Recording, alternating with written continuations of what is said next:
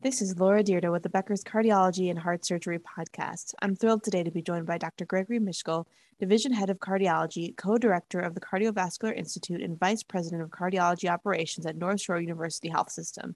Dr. Mischel, it's a pleasure to have you on the podcast today. Laura, it's a pleasure to be here, and thank you to Becker's for inviting me. Well, absolutely. And I'm excited for our discussion. I know we have a lot to talk about, but before we dive in, can you tell me a little bit more about yourself and your background? Sure. Canadian trained, came to the States in 1992 and was in private practice with what it was at the time a relatively small 8-person group in Springfield, Illinois, called Prairie Cardiovascular Consultants. And then over the course of my 27-year career there as an interventional cardiologist, our practice grew to be almost 120 providers from across the state. And at the time, I was the executive director of the Heart Institute, which was based out of Springfield and was our hub, if you want to call it that. And then increasingly took on more administrative responsibilities. Got an MBA at Kelley School of Business. Shout out to Indiana U. In 2017, and then began to rethink my career as both an interventional cardiologist and administrator, and ultimately moved to Chicago. To the North Shore University Health System, which is on in the northern suburbs and the north side of the city. Got it. And, what was it like going from being a, private practice physician, growing your practice, to a huge degree, and then moving into the administrative roles and finally, coming to North Shore University Health System. What has that journey been like for you? Well, I would say that if it had been a very conscious decision, it might have been a harder decision in that, in a way, the decision was made for me because, like a lot of interventional cardiologists, I had an increasing number of orthopedic issues that ultimately prevented me from working in the cath lab, and so I was forced to either reimagine or rethink myself and my career, and transition into administration. So I really never reflected on consciously, like, where am I going to go? It was like more like immediately, what am I going to do after I've had my third spine operation? I would say the hardest thing was leaving where I'd been in practice for 27 years, my friends, my patients, my security, and moving to a big city from a small city to a system which at the time was 4 hospitals, now 9 hospitals, and having to start from scratch. That was I'd be lying to you if I didn't tell you the truth, which was a pretty nerve-wracking journey. Absolutely. I think that makes a lot of sense. And, it sounds like even though it was nerve-wracking journey, you came out the other side of it, really being able to build a successful career, and do some really interesting things at the both private practice and health system level. That's true. I would say I've had a renaissance career. I've had an opportunity to look at both sides now. Absolutely. Well, in thinking about where you're at today, what are some of the biggest issues that you're following in healthcare right now? Well, a lot of healthcare right now is what's right in front of your nose or the latest email that dropped, since COVID. And I'd have to say the most immediate, both short-term and intermediate-term issues that I think about really revolve around personnel and human beings, the issues related to recruitment, retention, burnout, and our support staffing. Got it. Absolutely. So when you think about, especially looking at some of the support staffing and burnout rate, I know that's a challenge across the healthcare system. Is there anything that you have done that's been effective or you're planning on launching over the next year that, really addresses some of those problems in terms of recruiting and retaining great staff?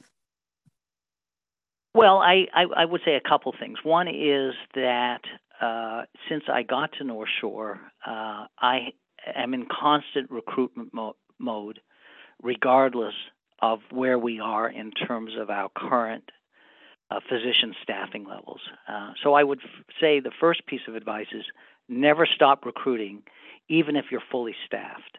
And I would say that lesson learned on the physician level also applies to support staff, which is, I think, for administrators, it's always sort of relates to just-in-time delivery. How can we maximally and efficiently utilize our current staff, or even think about cutting costs? Whereas from a human perspective, and particularly from cardiology, you need a certain amount of redundancy in the system to remain successful, realizing that there will always be contingencies that lead to resignations or retirements. And on the physician side, as I say, I'm in constant recruitment mode, and if I find somebody who has an outstanding CV, or if somebody sends me an outstanding CV, I spend a lot of time trying to think about how do I take this outstanding person and who is culturally a great fit or fits a strategic need, and how do I fit them into our current system or convince people that we should get this person, regardless of the fact that we might not actually need them now. And I've learned along the way that when you do that, oftentimes there are things that happen that are unexpected, and you're so happy that you had this extra person, or that you'd been working on this project. Similarly, in a similar vein, I will stay in contact with people who've sent me CV over time to see how they're doing, because I never know when there might be a need, even though there wasn't a need immediately, or we couldn't make it work, that I have a future need and reach back out to them. The second thing I think that we've learned is, particularly in healthcare, we tend to be in reactionary mode. And I think it takes some convincing to get ourselves out of this reactionary mode, particularly post-COVID, and start to think about being more proactive about retention, recruitment, engagement. In terms of specific strategies, I think that obviously you want to be competitive in the marketplace in terms of salaries, being mindful of the fact that you still have to leave some room for an operating margin, but also begin to think about what are, beyond compensation, what are the opportunities, or what are the features about employment that people look for day to day that doesn't relate to compensation? What is their potential for career development? What are some of the lifestyle opportunities that we can undertake that won't disrupt our own operations, but might be outside of the usual realm of thought, like a 9-to-5 job or remote work? But beyond those specifics, again, I think that it's really a matter of looking at things afresh and reimagining what employment looks like, particularly to a younger generation of employees. Absolutely. I think that makes a lot of sense. And, it is something that is really interesting to hear you say, because I think it's something that we here at Becker's are also really thinking about in terms of looking at career development and what exactly, is going to be attractive to our team as we constantly recruit to build and grow and develop. So I really appreciate you going through all of that. And now thinking about cardiology and heart surgery in particular, how do you see that field changing right now? Well, one of my mantras, having been in practice now for over 30 years, obviously as an interventional cardiologist, is coming to appreciate the talents of cardiac surgeons. And although I spent a large portion of my practice career in their mind trying to put them out of business, wearing my other hat, and frankly even a clinical hat, one of the realizations is you cannot have a great cardiology or cardiovascular program without great surgeons, both vascular and cardiovascular. And one of the things that concerns me, both in terms of my immediate job responsibilities, but frankly for the population as a whole, is that I see that surgery is probably becoming a less popular career choice for many medical graduates because they see declining opportunities in terms of doing surgery. And this makes it difficult to recruit and retain good/great surgeons and have redundancy in your surgical services. And then you think about it in terms of the larger population context. What would it look like if at some point in time we just don't have a sufficient number of surgeons to do surgery? Now, that's not an immediate priority, but I think it's a real possibility 5 to 10 years from now. And even those surgeons who are in training programs, how do they get sufficient surgical experience in an era where there's declining numbers of surgeries being performed? Or how do they reinvent themselves to that changing landscape? That really makes a lot of sense. And, it's an interesting issue that, it comes up in a few of these different conversations. And when looking at, developing the workforce of the future, and especially for patients that have cardiology needs, do you see any movement in the right direction, or how do you see the healthcare system adapting and improving to really meet the needs of patients going forward, understanding that likely there will be a shortage to some degree of cardiologists and heart surgeons in the future? Well, there's certainly going to be a shortage of cardiologists, and that's the field I'm obviously most familiar with. And as I say, potentially we could face a shortage of surgeons. I would say a couple things. In terms of right now, I think it's important to expand on what a heart team looks like. It's a term that's bandied about, and to a lesser or greater degree, we've had some success in creating a heart team. It doesn't work every day all the time, but it's certainly something that we strive for. So I think keeping surgeons engaged in developing a cardiovascular program, and certainly in many institutions, surgeons take the lead in those sorts of situations. And obviously I think of places like the Cleveland Clinic or large institutions in Texas. But beyond that, thinking outside of physicians, also realizing the importance of advanced practice providers in providing many of the services that in the past only cardiologists would have provided, and making sure that those advanced practice providers are practicing at the top of license. And there's really two models of advanced practice provision. One is a serial model and one is a parallel model. The serial model, which is really to the benefit of the cardiologist, involves a lot of them, in some instances, being glorified scribes, or the cardiologist just sticking their head into the room after every APP visit. And it certainly works. I think it enhances the cardiology workflow and it eases the burden on the cardiologist. But I'm always concerned in situations like that, it doesn't lead to full engagement or a long-term career path for the advanced practice provider. And so I'm encouraging our physicians to really start, and our advanced practice providers, to think more about what a parallel practice looks like, where, again, the advanced practice provider is obviously under the supervision and coordination of the physician, but has a greater degree of independence, practices to the maximum of their license, and takes a greater degree of responsibility for the care.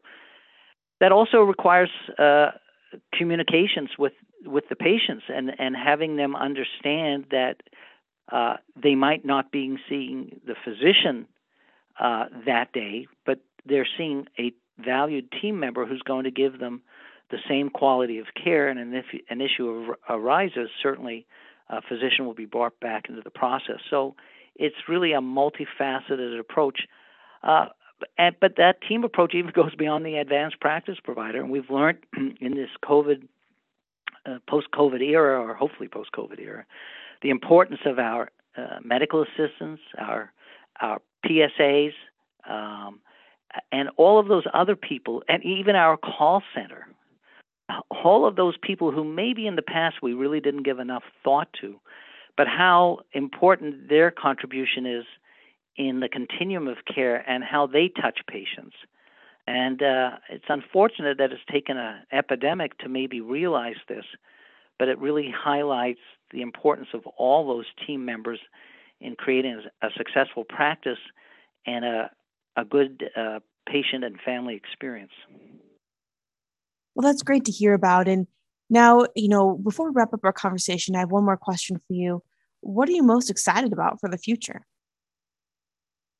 Boy, I have a number of thoughts on that. I think I would first start with just the amazing number of new drugs that are either on the marketplace or are coming to market that are going to treat diseases that we haven't really thought about good medical therapy in the past, or are reimagining how we deliver care. So I'm thinking about two new classes of diabetic drugs that we've learned are going to be important in our armamentarium for treating heart failure and coronary artery disease. Who would have thought that was going to be possible?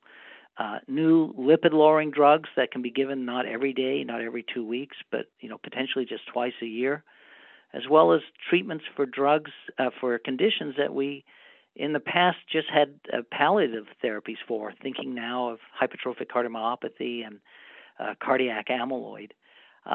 So particularly, this has been particularly enlightening for me as I've moved from devices to being a clinical cardiologist and just seeing the huge repertoire of new medical therapies and approaches to disease states for which in the past we might have only considered interventional approaches or for which we really never had good therapy. I think a second thing that excites me is the development of these new collaborative fields in our own institution, the creation of cardio-obstetrics, and in particular, not just looking at providing cardiology services to women who are giving birth, but looking at what are the consequences of the medical conditions that they have and and extending treatment now over the course of a lifetime, i.e., gestational diabetes or hypertension, the future development of other disease states. Beyond cardio-obstetrics, the potential for cardiogenetics. We have a very strong genetics program here, and it's been again revelatory to me how often ordering genetics can change both the diagnosis and the trajectory of potentially treatment of patients, but also their families. And then the intersection now of cardiology with our endocrine colleagues and a creation of a field, cardiometabolic division, where we both take responsibility for treating, in particular, the growing population with diabetes. I guess the final thing I would hearken to would be the maybe as yet unrealized potential of artificial intelligence and natural language processing. I view these new technologies as akin to robotics in manufacturing, as a mechanism to possibly increase the productivity of physicians and the engagement, but by maybe taking the drudgery out of repetitive tasks and allowing physicians to do what they enjoy most, which is the cognitive side or the doing side of their practice. That's so helpful to know. Dr. Mishko, thank you so much for joining us on the podcast today. This has been a really wonderful conversation, and I look forward to connecting with you again soon. Well, I appreciate the opportunity and certainly would look forward to future interactions.